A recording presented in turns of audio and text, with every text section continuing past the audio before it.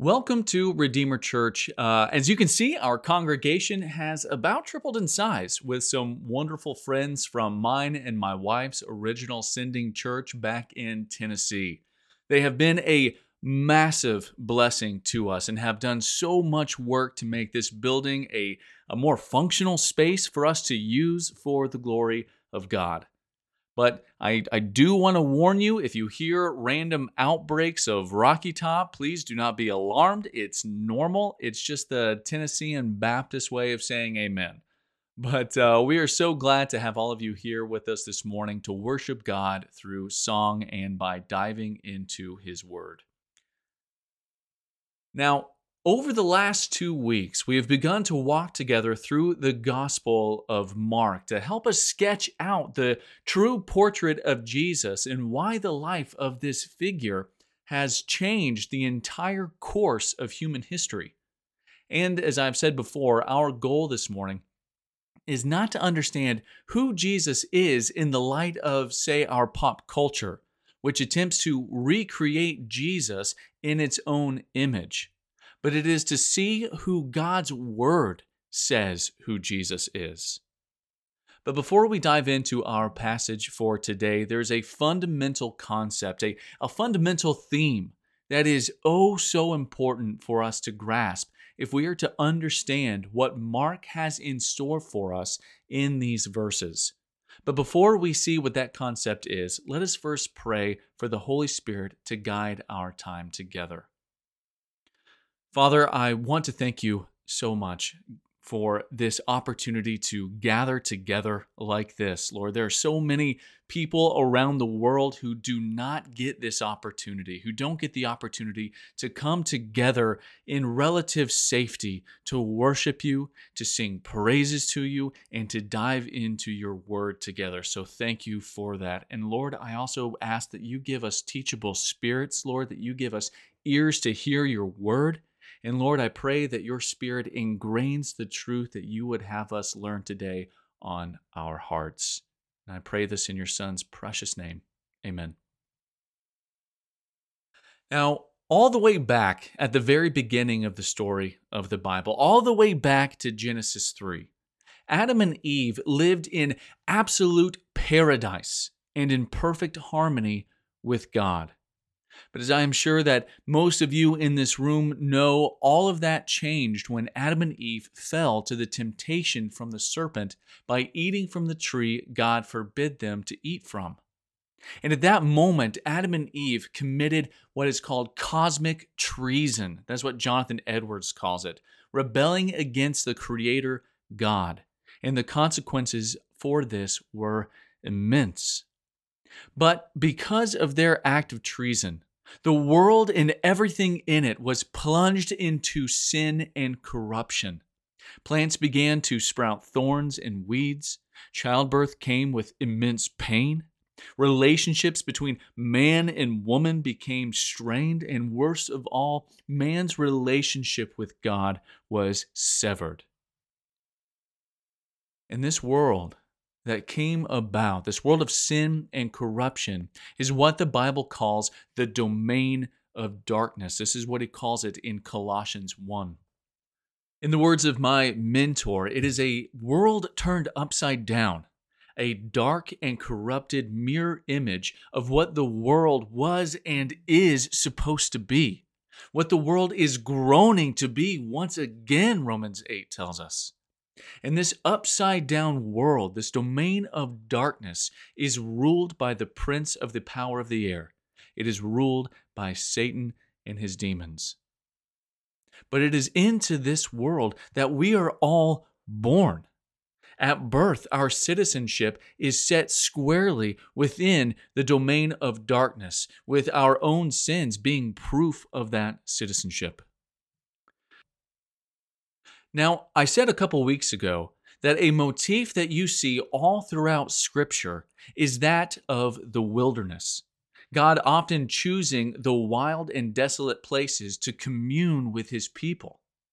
Well, there is an even more prominent motif than that of the wilderness that weaves itself all throughout Scripture. And that motif is the kingdom of God. And this motif of the kingdom of God has a thread that connects all the way from Genesis, goes through our passage today in Mark, and reaches the final book of Scripture, Revelation. But when we hear the word kingdom, I think a certain image or definition pops into our minds, doesn't it? If you are a bit of a nerd like me, then your mind goes to something like the Kingdom of Gondor, for instance, from Lord of the Rings. It's a physical place that you could find on a map that is fantastical, with a sprawling city and a castle right in the middle of it. However, if we look carefully, we will see that it is not exactly what the Old Testament, for instance, means by the kingdom of God. Take a look at Psalm 103:19 to see what I mean.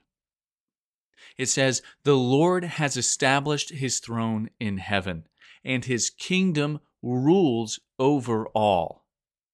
Now, if you do a cursory glance at this text, it might seem just a little bit odd. It says that his kingdom rules over all, not he rules over his kingdom. So, what exactly is going on here? Well, you see, the Old Testament defines God's kingdom not as a physical location, but as God's sovereign rule or his sovereign reign over all creation. He sits on the throne as king, and his kingdom and his reign rules over all. There is nothing outside of his reach. There is nothing and has never been anything or anyone of which he is not completely sovereign over. There is not a single world power or political leader or party that is outside the bounds of his control. There's not a single raindrop that falls to earth without his permission. And there is not a single atom that does not get its instruction from the Lord of the heavens and earth.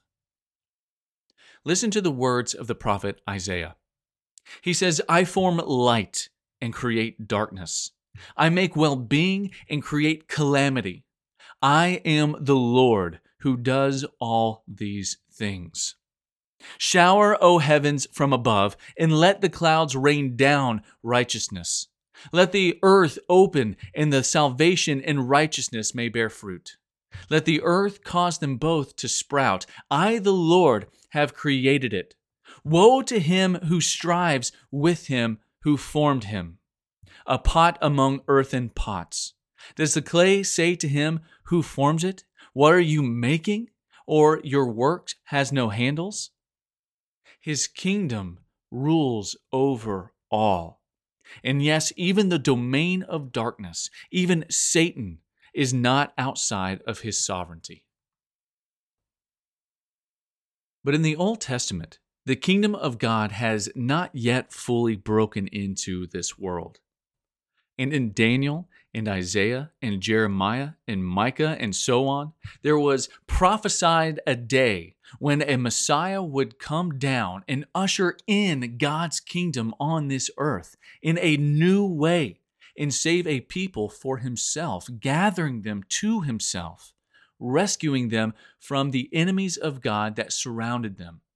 And so all of Israel longed for this day to come, to see the great kingdom finally and be fully established on this earth.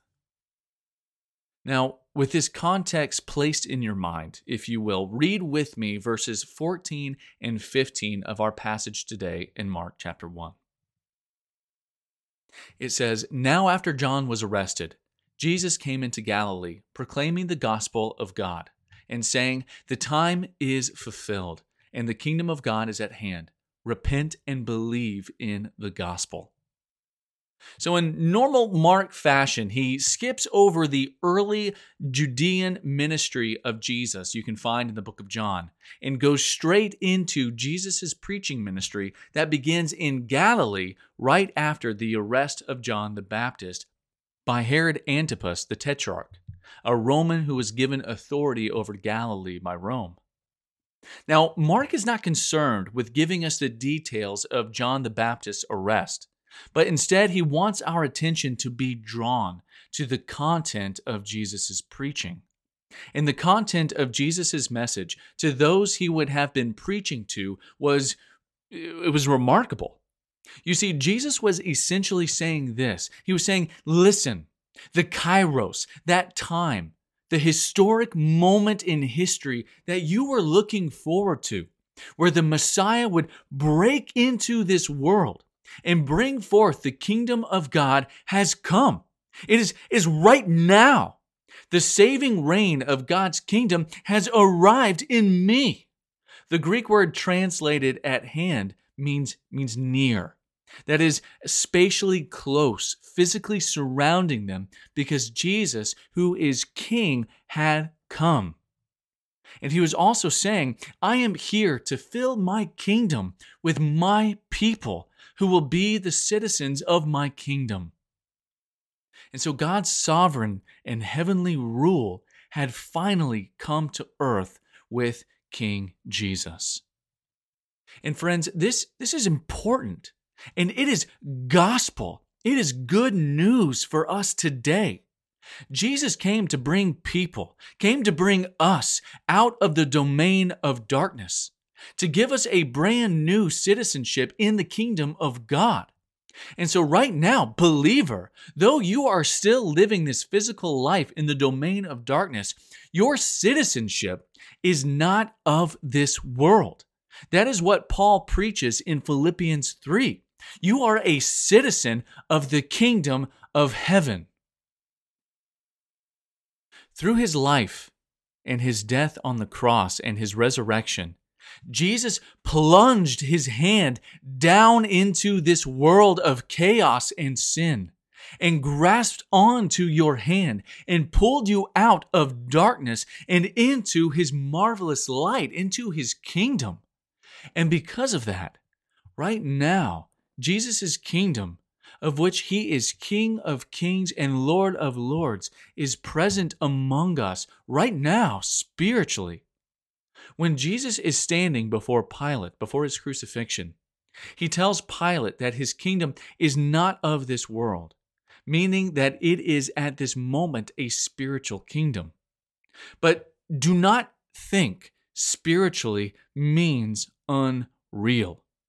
As Spurgeon points out, what the Bible considers spiritual is more true and more real than anything in this world. And each Christian here is a part of that spiritual, of that real kingdom. But while Jesus proclaims the kingdom of God being at hand in our passage today is the good news of God, it also brought with it the most profound crisis that every Jew in Israel had ever experienced. Now, the word crisis comes from the Greek word krisis, which means judgment. And when Jesus the Messiah, the King who brings the kingdom, came down into history, R.C. Sproul rightly says that he brought with him the most profound crisis any human being can ever face. And that crisis or judgment, Sproul says, comes down to this: those who receive him receive eternal life, but those who do not pass into the judgment of God. And Jesus says to the Jews that your moment of crisis is right now. You must choose which kingdom you want to belong to. And this is the same crisis that faces every human being today, because you see, the good news of God is not universalism. Let me say that again. The good news of God is not universalism. It is not an all roads lead to heaven situation. Because you see, along with the good news that the kingdom of God has finally come, Jesus also preached the same message that John the Baptist preached in Mark 1:4, that you are not ready for the kingdom of God. You are still entrenched in the domain of darkness because of your sin. Therefore, you must repent and believe. You must repent and believe. If you want entry into his kingdom, those are the keys. The Greek word for repentance is the word metanoia, which means rethinking or turning away from. You see, it isn't enough to feel guilty for your sin. That is not repentance. True repentance means a complete change in your thinking in terms of the sinful habits and thoughts that have permeated your lifestyle and turning away from them, fleeing from them to follow after Jesus. And then you must believe. You must trust in the good news of Jesus. You must trust in what is called the humiliating yet perfect life of Jesus that was given as a substitute for our own sinful life by being raised up on the bloody cross. And you must believe in his glorious resurrection. Repent and believe. J.C. Ryle says this of these keys to the kingdom. He says, let us ask ourselves what we know of this repentance and faith. Have we felt our sins and forsaken them? Have we laid hold of Christ and believed? We may reach heaven without learning or riches or health or worldly greatness, but we shall never reach heaven if we die impenitent and unbelieving. A new heart and a lively faith in a Redeemer are absolutely needful to salvation.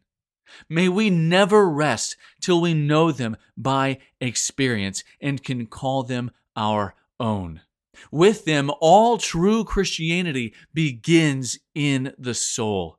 In the exercise of them consists the life of religion. It is only through the possession of them that men have peace at last. Church membership and priestly acting alone saves no one. Without repentance and faith, brothers and sisters, the doors to the kingdom are shut to you, and only the judgment of God remains. And friends, if you are a Christian who is serious about evangelism, about sharing the gospel, and you do not preach repentance and faith, then you are teaching the kingdom, but you are not handing out the keys. You are keeping them tucked away in your pocket. You see, a person is not delivered from the domain of darkness and saved from sin and transferred into the kingdom of God through praying a special prayer. They're not transferred into the kingdom of God by signing a card or even through baptism, but only through repentance and faith. That's it. And so if you aren't preaching that, then you are not preaching the full gospel. And so I want to implore you, Christian, preach the gospel of God, but do not let fear hold you back from preaching repentance and faith. And brothers and sisters, this world, it does not like that first key. John the Baptist was arrested for calling out the sin of Herod and calling him to repentance. He would be eventually beheaded for it. But I can guarantee you that Herod heard the gospel preached that day. Christian, there are innumerable things that could happen to you when you preach repentance. But without it, there is no gospel. There is no good news. So, Lord, give us courage. Give us courage to preach not just faith, but repentance as well. Now, after this description of Jesus' preaching ministry and its content, Mark then takes us immediately to the account of Jesus calling his first disciples. Take a look at verse 16 through 20 of our passage.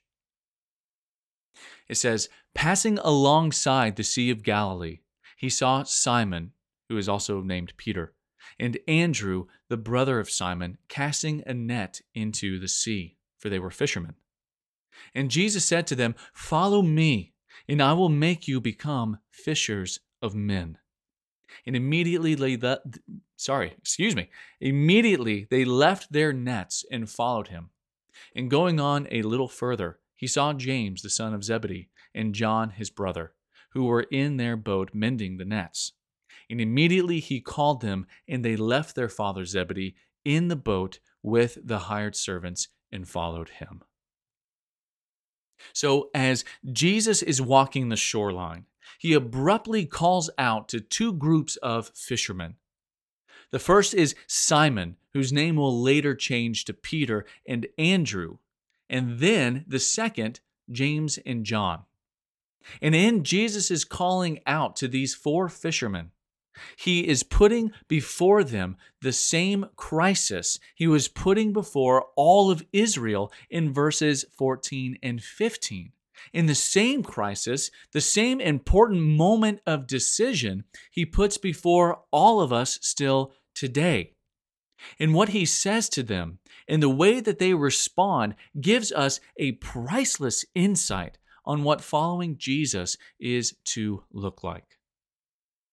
But first, it is helpful to know that in ancient times, the Sea of Galilee, which was about 13 miles long and about 7 miles wide, was one of the most productive bodies of water for fishing. The ancient historian Josephus wrote that when the Roman Empire invaded Israel, they commandeered over 250 fishing boats of various fishermen in the Sea of Galilee. Fishing was a huge industry in the Sea of Galilee in the ancient world. And in fact, many of the fish that were caught there were actually exported to many other countries. The New Testament commentator Longnecker notes that those who were fishermen were not typically down on their luck individuals who were trying to make ends meet, but rather they were often fairly well-off members of a booming fishing business enterprise. Now, we don't know for certain if Peter and Andrew and James and John were materially well off. We're not really told that, but it would not be much of a leap to assume that, well, that was the case since they were in this fishing business. But again, that's just conjecture. We're not really sure. But with that in mind, imagine being Peter and Andrew and this man who comes from seemingly out of nowhere, comes walking along the shoreline as you and I are trying to earn your living by casting out your nets. And this man says, look, I know you guys are busy, but if you stop what you're doing right now, if you lay down your nets, if you lay down your means of earning a living for yourself and for your family and come and follow me, I will make you fishers of something greater than what you can catch out here in this sea. If you follow me, I will make you fishers of men. And what do? They dropped their nets immediately and followed after Jesus. That was it. That's all it took. And soon after Jesus saw James and John, he called out to them to follow him, and they left their father and his servants so they could follow after the one who called. All four were faced with the crisis to follow Jesus or stay with their nets and family. And what did? They followed. Now, remember what I said about the lucrativeness of the fishing industry in the Sea of Galilee. And this will kind of help you see what exactly it is or it was that Jesus was calling these men to give up. You see, there is a myth that often permeates our church culture in America, that the call to follow after Jesus is a call to an easy life, a life devoid of any real sacrifice or uncomfortableness. But Jesus is telling these fishermen to leave their entire livelihoods behind. And not just that, but also to leave their families. That the importance of following him is so great and so urgent that everything else must be counted as lost to go where he goes. It must be counted as loss. To tread in his footsteps and to do the work of his hands comes before all else. So, brothers and sisters, there is a cost to becoming a disciple. To not believe that upon repentance and faith, things in your life will become easier, full of health and wealth and everything in between. Following after Jesus is never described this way in the gospel or in the epistles. It is not described as easy anywhere within Scripture. In fact, Jesus warns everyone who is thinking of becoming a disciple to carefully count the cost in Luke 14:28 through 30. He says this, "Which one of you, when he wants to build a tower, does not first sit down and calculate the cost to see if he has enough to complete it? Otherwise, when he has laid the foundation and is not able to finish it, all who observe it begin to ridicule him, saying, 'This man began to build a tower and was not able to finish.'"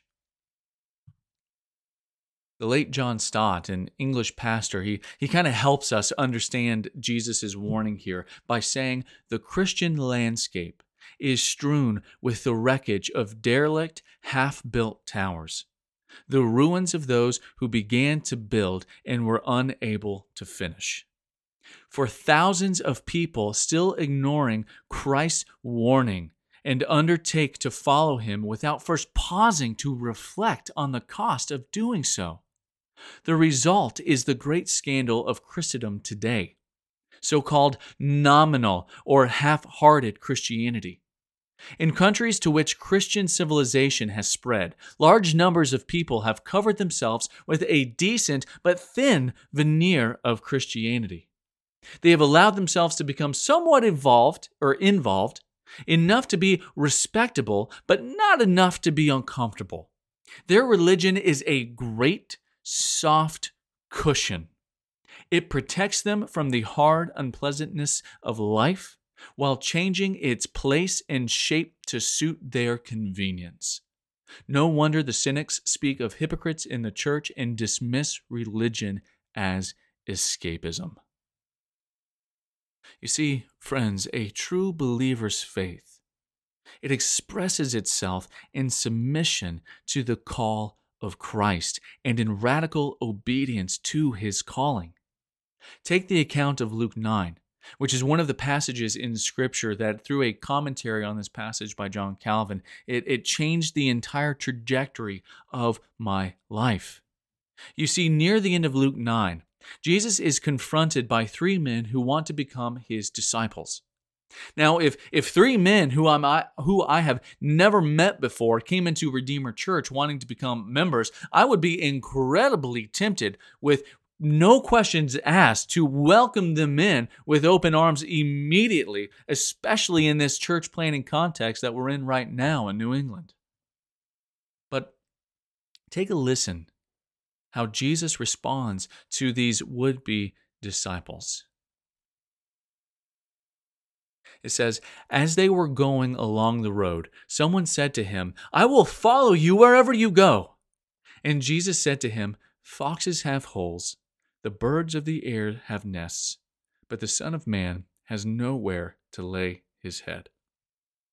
To another he said, 'Follow me.' But he said, 'Lord, let me first go and bury my father.' And Jesus said to him, 'Leave the dead to bury their own dead. But as for you, go and proclaim the kingdom of God.' Yet another said, 'I will follow you, Lord, but first let me say farewell to those at my home.' And Jesus said to him, 'No one who puts his hand to the plow and looks back is fit for the kingdom of God.'" You see, the call to follow Christ means being willing to be homeless, to be willing to not bury your father or your family members, and to depart from your family knowing that you may never see them again, all for the sake of following after him. That is the call Jesus made to Peter, Andrew, James, and John. It was a difficult call. And even though at this time they did not know who he was in all of his splendor and glory, ultimately it was because of who he was that they followed. It was because it was the Lamb of God who would take away the sins of the world. because it was the beloved Son of God, because it was the light of the world, the bread of life, because it was the King of Kings that called out their names. They left it all behind to gain infinitely more. Now, even if you have been a Christian for 10, 20, 30, 40 plus years, we are all still faced with that dilemma every single morning, aren't we? Are you going to live today in the reality that Jesus is the most important thing in your life? Are you going to live in the light of your calling to be fishers of men, to be the vehicle by which the Holy Spirit uses the gospel to bring others into his kingdom?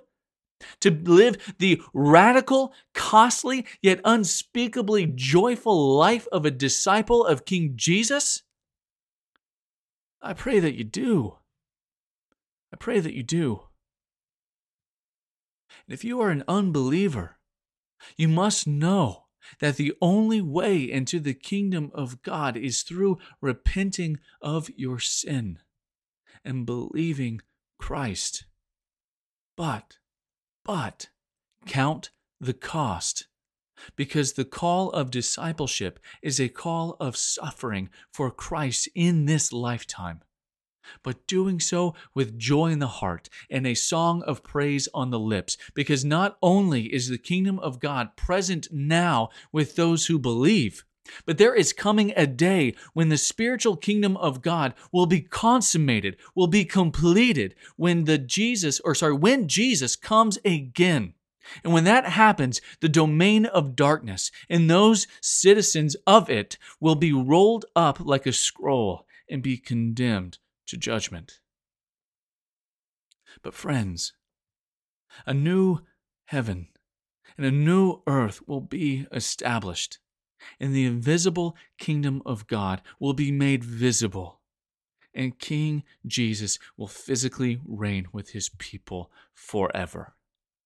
And every pain and heartache, every moment of suffering, every pang of loss for what you gave up to follow Christ, and every ounce of hatred and vitriol that was lavished upon you for the sake of his name will be worth it when he looks down on you with nothing but love in his eyes and he says, "Well done, my good and faithful servant."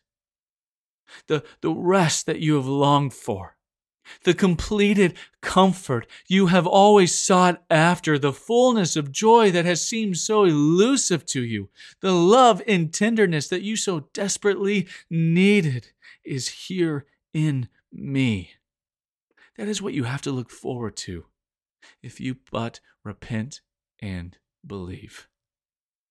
And if you are a Christian, then I pray that you hunger and that you thirst for that day.